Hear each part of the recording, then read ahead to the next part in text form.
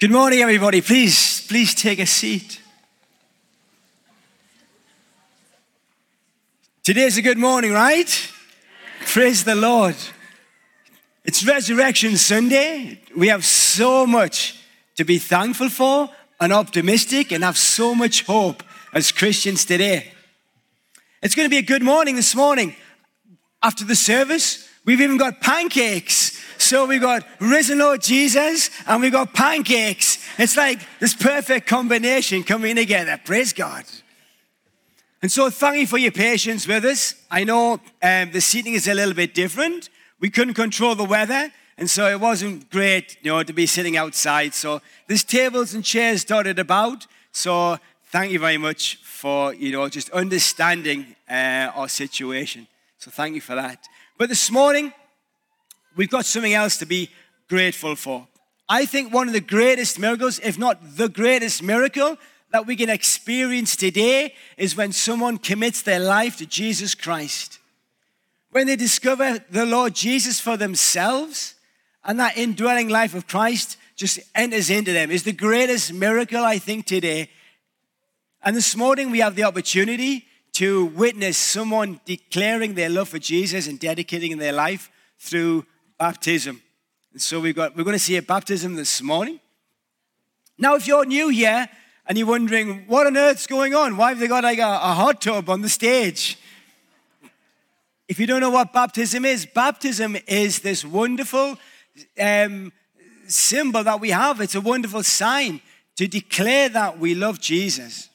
And it's a way that people are able to just say, I want to start my life again. My life was going in this direction, and I want to repent. I want to follow Jesus and turn around and go this way.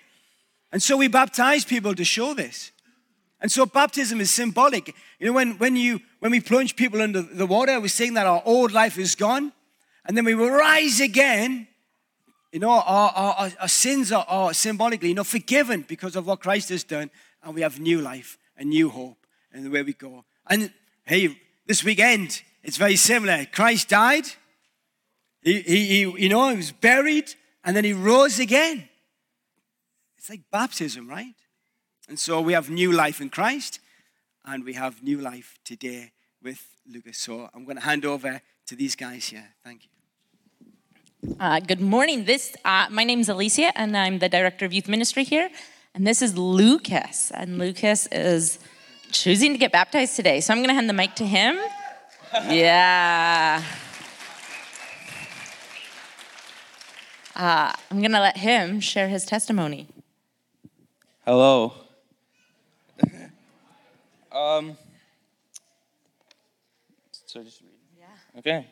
I'm going to read my testimony now. So, before the trip to Guatemala, my faith with God was more assumed by me than real. I thought that because I went to church, I read the Bible from time to time, and I was brought up in a Christian family, it meant that I was most likely already Christian and a believer of God. My mindset wasn't that I choose to be with him, it was that I have to be with him. I have to believe in him, and then maybe I'll be fine.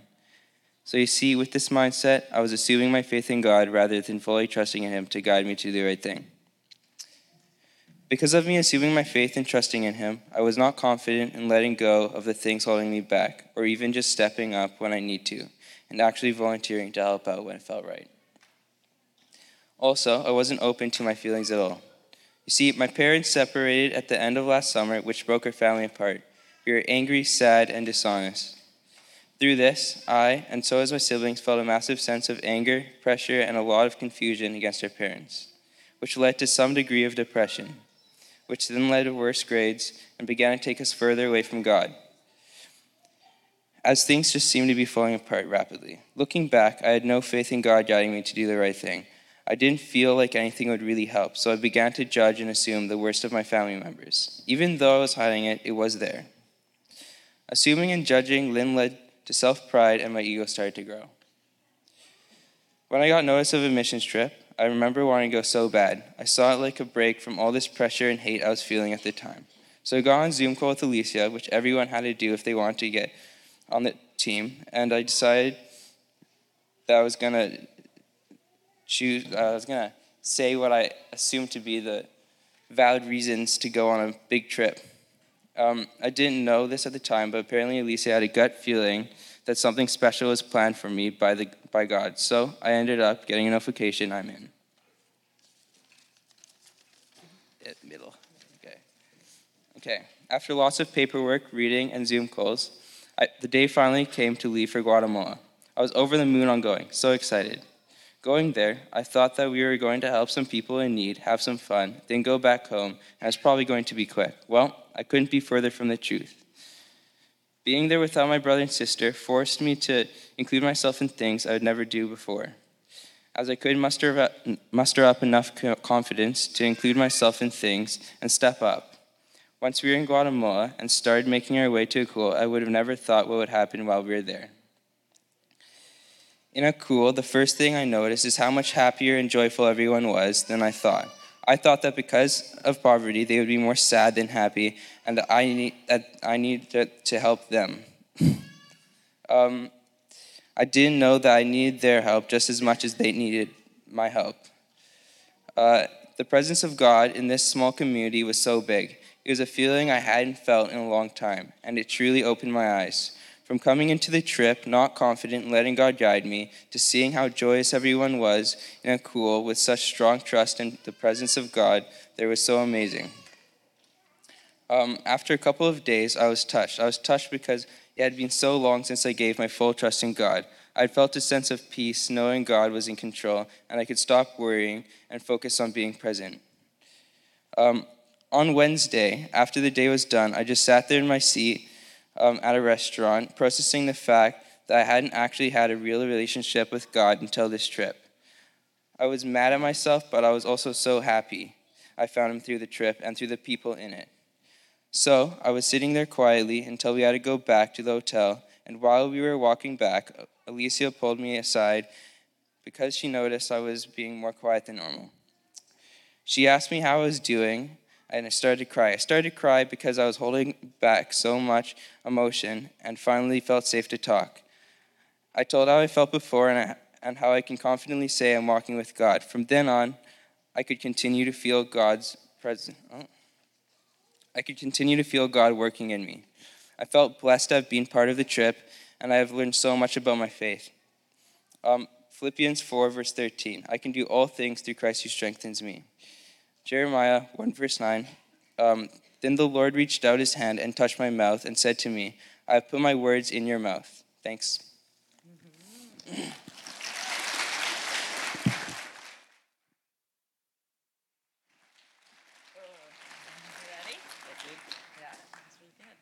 Okay, Lucas, do you believe that Jesus died for your sins and rose again? I do. Do you believe that by baptizing here, you're professing he is Lord of your life and the Savior to rule your heart? I do. All right, Lucas. In the name of the Father, the Son, and the Holy Spirit, I baptize you.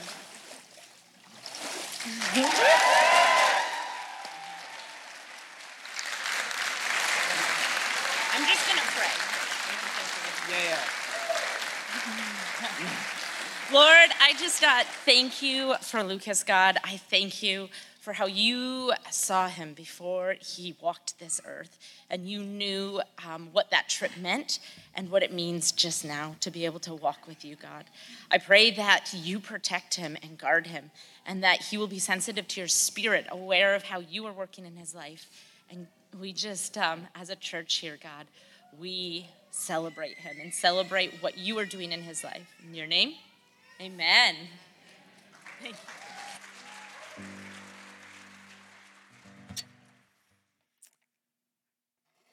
Thank you for the reading there this morning. Can you think of any milestones that have defined or affected your life? Like day-changing events.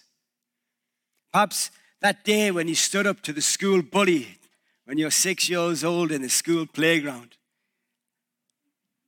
And you think, I'm not going to stand up to any more bullies again. Or perhaps the day you set up for university and it kind of like the day you left home and that kind of marked a new direction in your life. Or perhaps the day you got married and all of a sudden, everything changed. Or perhaps becoming a Christian. Or even your first child. Perhaps you've got other examples in your own life those kind of milestones that really affected and changed your life. But this weekend, we joined Christians all over the world to celebrate the most monumental weekend in all of history. We celebrate the death, the burial, and the resurrection of Jesus Christ. And the thing that really gets me excited is a few weeks ago, Alana said that, we are the last group of people to kind of like close the day of a worship. We're kind of closing the day. Back home in England, they kind of did what we're doing 8 hours ago. And this morning, we're closing the day in worship to God. We are the last ones. We are the ones who are finishing the day. And I think, wow, isn't that amazing? The thing that really inspires me by this weekend is that it didn't just change one life. It changed all of lives. It changed all the lives in all of history. Jesus' death and resurrection changed all of time. And anywhere we look at the time continuum, you see what Christ did has affected everything. That one weekend. There's a Canadian pastor called James Allen Francis, and he once wrote this: all the armies that ever marched, all the navies that were ever built, all of the parliaments that ever sat, and all the kings that ever reigned, put together have not affected the life of man upon this earth as powerfully as has that one solitary life. And I would agree. What Jesus Christ did that weekend has affected all of life. And this morning, I want us to start by looking at Matthew 27 and the death of Jesus Christ. So have you got your Bibles?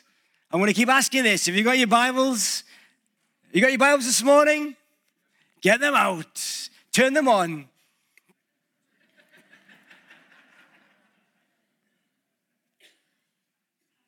Matthew 27. And it looks at, I'm going to just start looking at the death and the crucifixion of Jesus Christ. To die on a cross would have been a grisly death, which the Romans adopted from the Carthaginians. And Cicero, a Roman statesman, he said that the cross was so brutal that it should not even be talked about by Roman citizens. That's how just painful and difficult it would have been to witness this event. And the crucifixion of Christ would have meant different things to different people. If we see here in Matthew 27, verse 32, as they were going out, they met a man from Cyrene, that's kind of Libya, modern day Libya, north of Africa, named Simon, and they forced him to carry the cross. The cross of Christ would have meant different things to different people. For Simon, it would have been an inconvenience perhaps. This guy he's traveled all the way to Jerusalem to celebrate the Passover, and he's in there, the crowd watching what's going on, and all of a sudden he's given this crossbeam to carry. So for the crucifixion for Simon would have been perhaps a hindrance. Like, oh man, I've got to carry a cross up this hill. For the Jewish people, it would have been something else. They were looking for the Messiah. So a week ago, they're celebrating the entry of Christ into Jerusalem, and now they're crying out, crucify him. He hasn't met up to their expectations.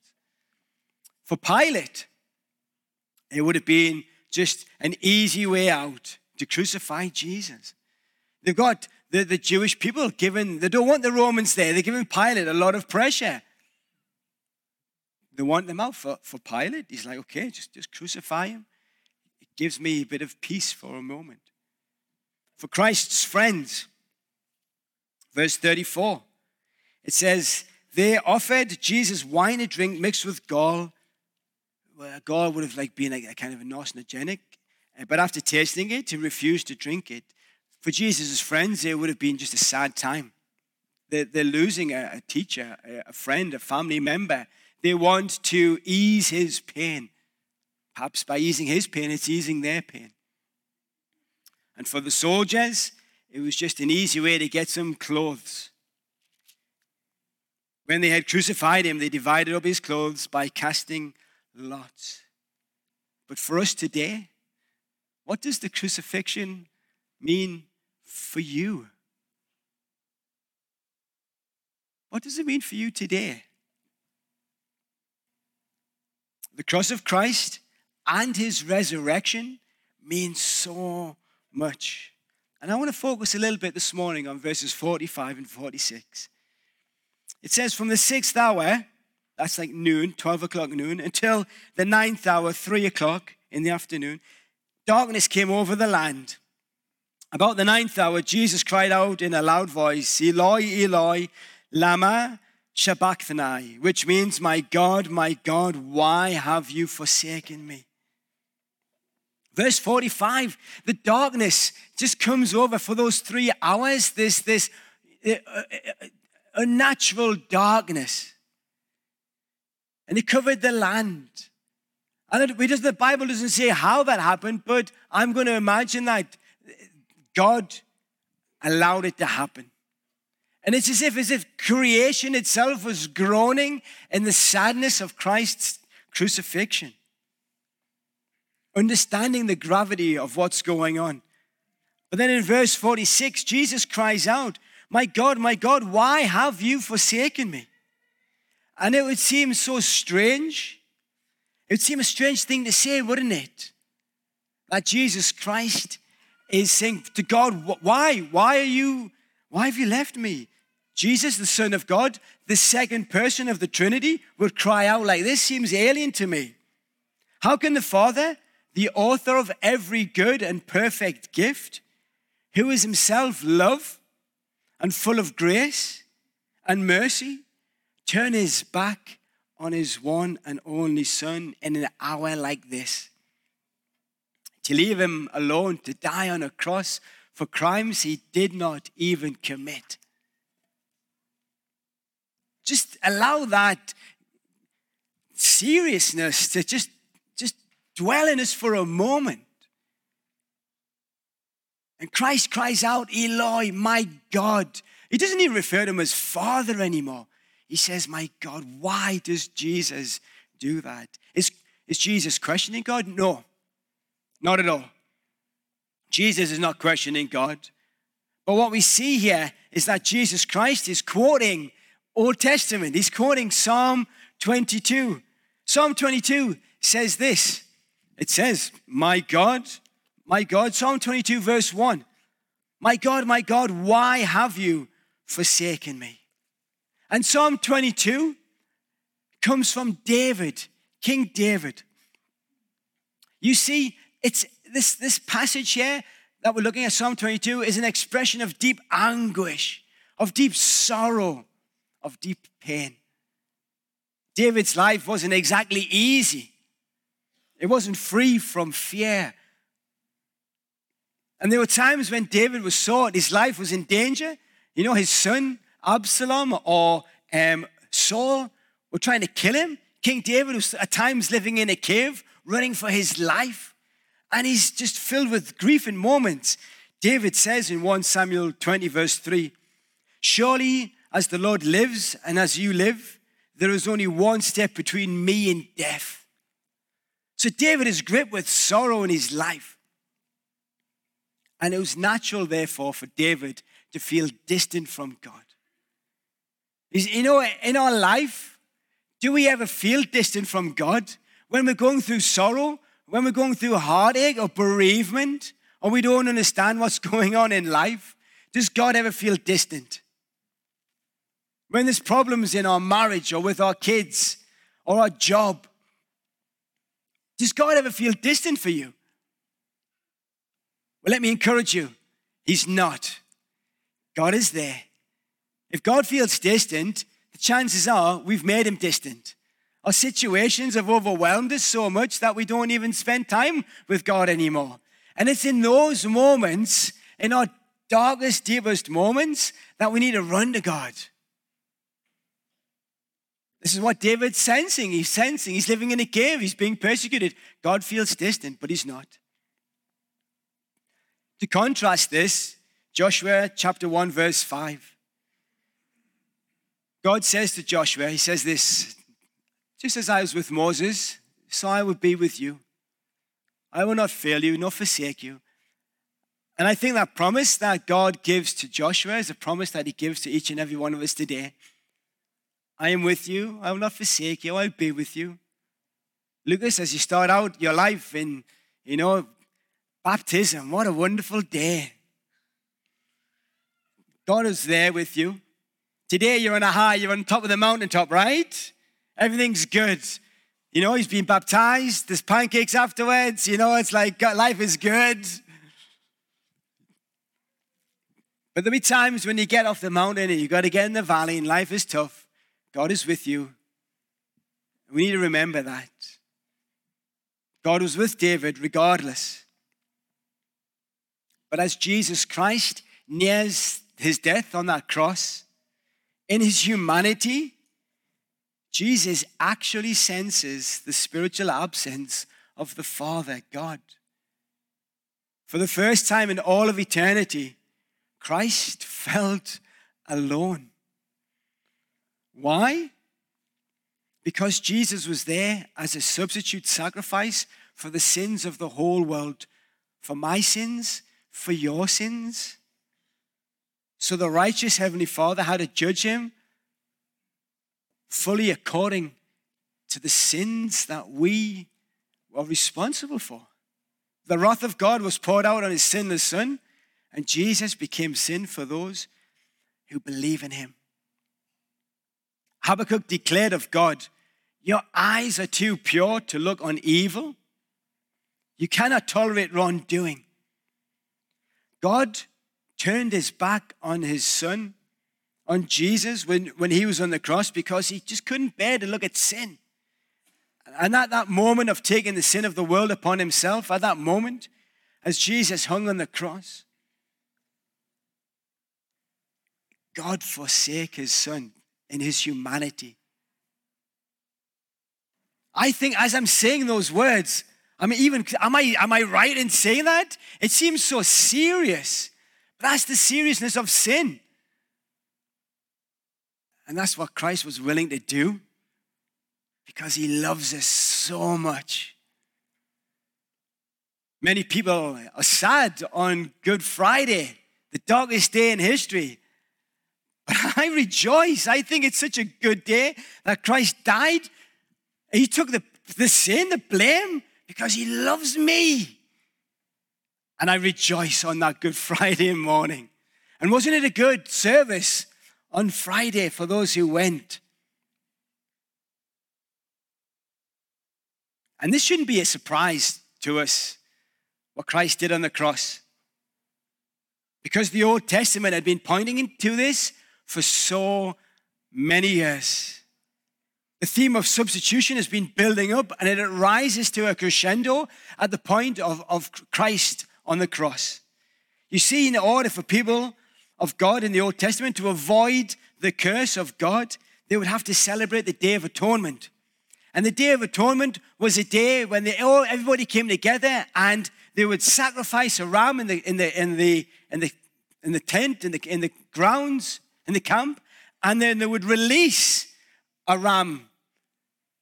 The ram would be released into the community, a scapegoat. That's where we get the expression from. A scapegoat would be released into the wilderness. Now, what does that mean? The ram that was sacrificed in the camp was one that was sacrificed for the forgiveness of sins. But the one cast out was to remove sins. They wanted to get rid of the sins. They wanted to cast the sin out of the camp into the wilderness. And that's what the little scapegoat did, symbolizing we want to forgive sins, we want to cast out sins as well. But this was repeated every single year. Jesus did not cease to be God, but for a time felt the intimacy of the Father no more. He was cast out as a substitutionary sacrifice so that this Day of Atonement would never have to be done ever again, and that we could be entered into the right relationship with God. The atonement just means at one-ment with God. we were made right with God by what Christ has done. Verse 50 of Matthew 27. And when Jesus had cried out in a loud voice, he gave up his spirit. When he died on that cross, he took all of our sins. And today, if we put our trust in him, we know that our sins are forgiven. But it doesn't end there, right? If it ended there, that'd be pretty amazing. But it doesn't. That's only half of the story. Today is Resurrection Sunday after all. The Bible says this in Luke 24:46. This is what is written. The Messiah will suffer and rise from the dead on the third day, and the repentance for the forgiveness of sins will be preached in his name. And 1 Corinthians 5:15, 1-6 says this. Now, brothers, I want to remind you of the gospel I preached to you, which you received and on which you have taken your stand. By this gospel you are saved, if you hold firmly to the word I have preached to you. Otherwise, you believe in vain. For what I received, I passed on to you as of first importance, that Christ died for our sins, according to the scriptures, that he was buried, that he raised on the third day, according to scriptures, and that he appeared to Peter and to the 12 and to many, many, many others as well. Jesus' dying and his resurrection affects everything.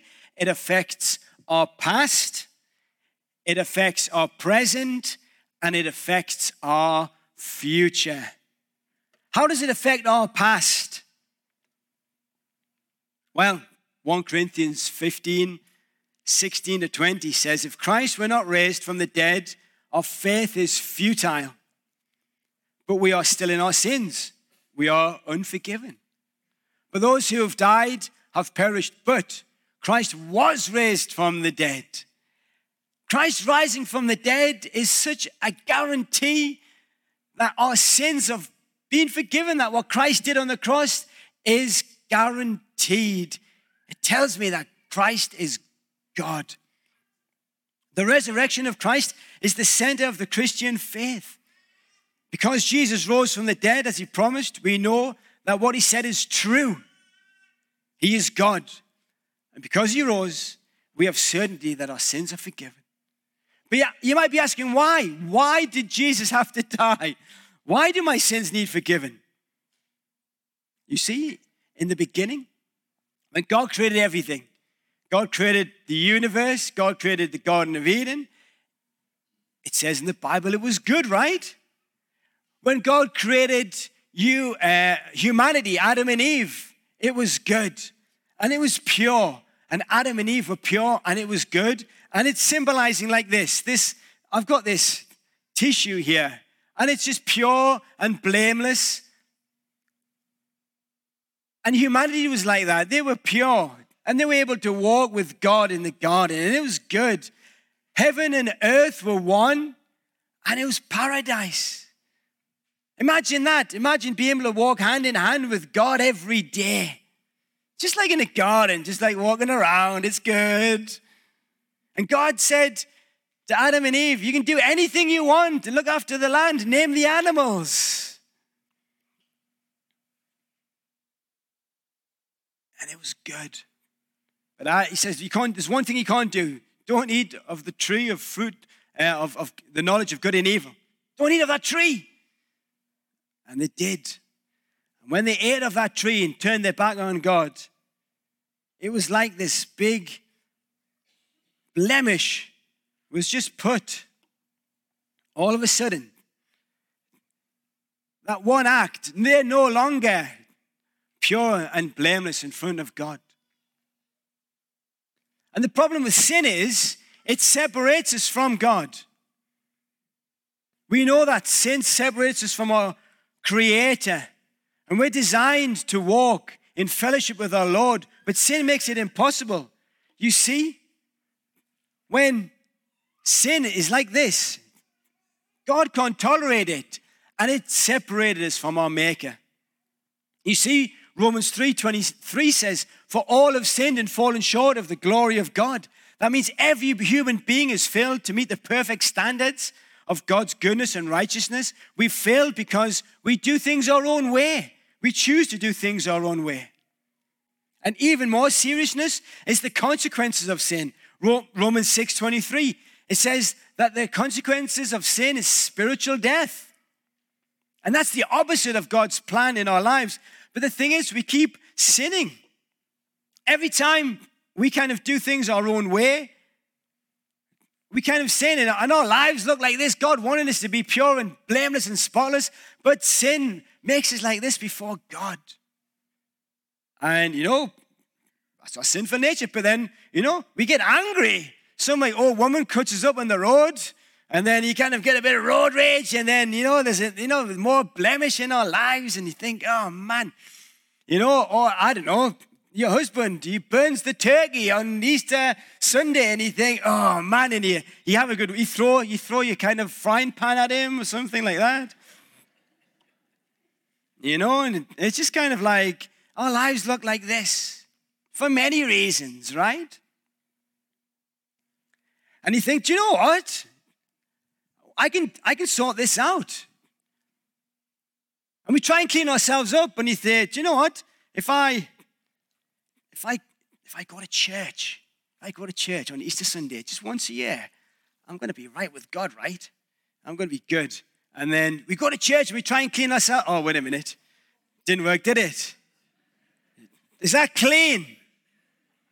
We try and do things to clean ourselves up. If I give money to the poor, if I give all my cash to the poor, then that would be good. And then we try and clean ourselves up. And then, is that clean? Not really, is it? And then we do all sorts of things to try and get right with God. It doesn't work.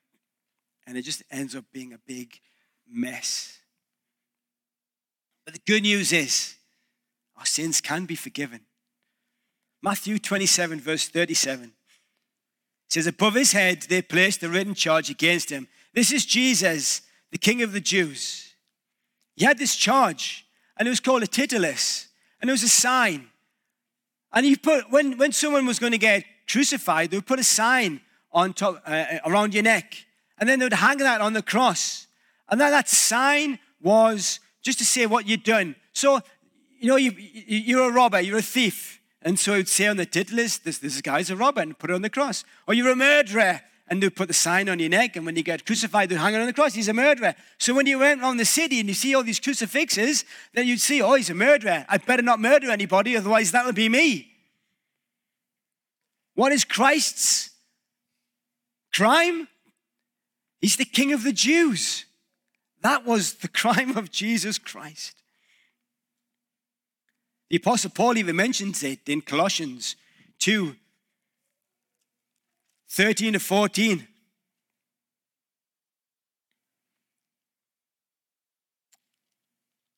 Colossians 2, 13 to 14. When you were dead in your sins and in the uncircumcision of your sinful nature, God made you alive with Christ. He forgave us all of our sins, having cancelled the written code with its regulations that was against us and that stood opposed to us. He took it away, nailing it to our cross. When Jesus Christ died on that cross, our titulus, our sins, what we're guilty of was taken from us, and it was nailed to a cross. So understand, Jesus linked our forgiveness with his death. He taught that he was going to die in our place. The innocent would die for the guilty. He would pay for our sins on that cross, making our forgiveness, our pardon possible. His atoning sacrifice is the grounds on which God is able to forgive all of our sins and give us new life and to restore us back with God. And so that's what Jesus Christ did. When we trust in God, let's get some more sin in there. Look at that. That's what our lives are like before God. If we try and do our things in our own strength, they'll never work. But if we put our trust in Christ and ask for him to forgive our sins,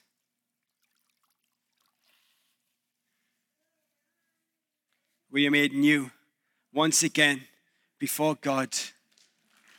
Praise God, right? We are made new. That's what Jesus Christ has done.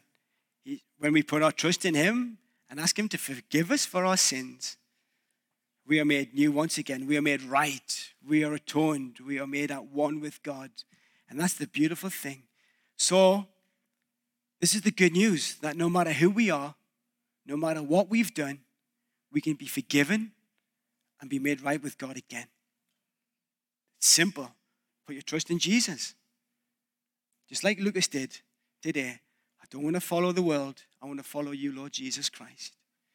It doesn't stop there. It's only half the gospel, right?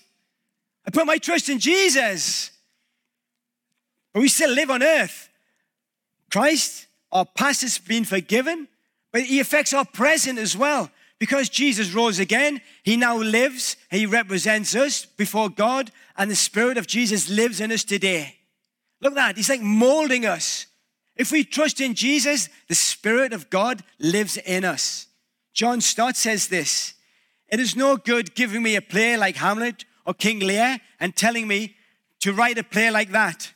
Shakespeare could do it, but I can't. And it's no good showing me a life like that of Jesus and then telling me to live like that. Jesus could do it, but I can't. But if the genius of Shakespeare could come and live in me, then I could write plays like that. And if the Spirit of Jesus could live in me, then I could live a life like that. To have him as an example is not enough. We need him living inside of us as our Savior." Does that make sense? We can try and do our faith, but it won't work.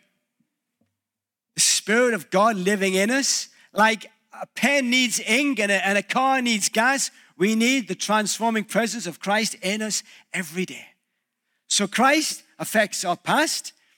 The living Christ, he rose again, lives in us. The Spirit of God lives in us today.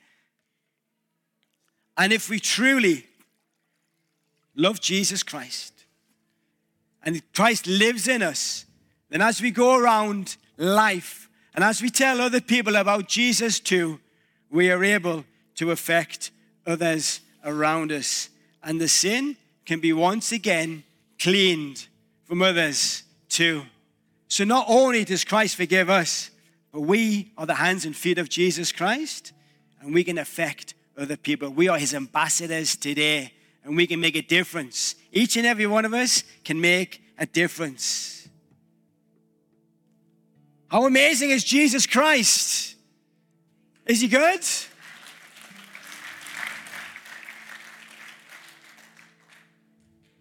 But he affects our future as well. And this is the assurance and the hope we have in Jesus. The resurrection of Jesus tells us that sin, since he rose again and conquered death, our eternity is secure. When we put our trust in Jesus, we have an assurance that when our earthly bodies pass away, we will have something way better in heaven. Jesus Christ, he affects our past, our present, and our future. Our past sins have been forgiven. We are empowered in the present, and our future is certain. This is the hope that we have at Easter time. Jesus Christ died on that cross. He took the punishment of all of the world. He suffered not just physical agony, but I think he suffered so much more because he loves you. Put your trust in Jesus. This is why Easter is so celebrated. As Christians, we have so much hope and so much assurance. So if you ever feel God is distant, just remind yourself for a moment. We put our trust in Jesus. Our past, our present, and our future have all been dealt with by Jesus Christ. We're going to take communion now. I'm going to invite our servers to come down. It's not a big all-together communion. We're going to sing a song. But if you want to take communion and thank Jesus for what he's done, then you're welcome to. I encourage you to. The band are going to sing. We're going to have communion. And then we're going to go for pancakes. If you want to sit in your chair and worship God, do that. But if you want to thank Jesus Christ for what he's done, I do welcome you to come to the front as well and thank him with the bread and the wine. Let's stand and worship.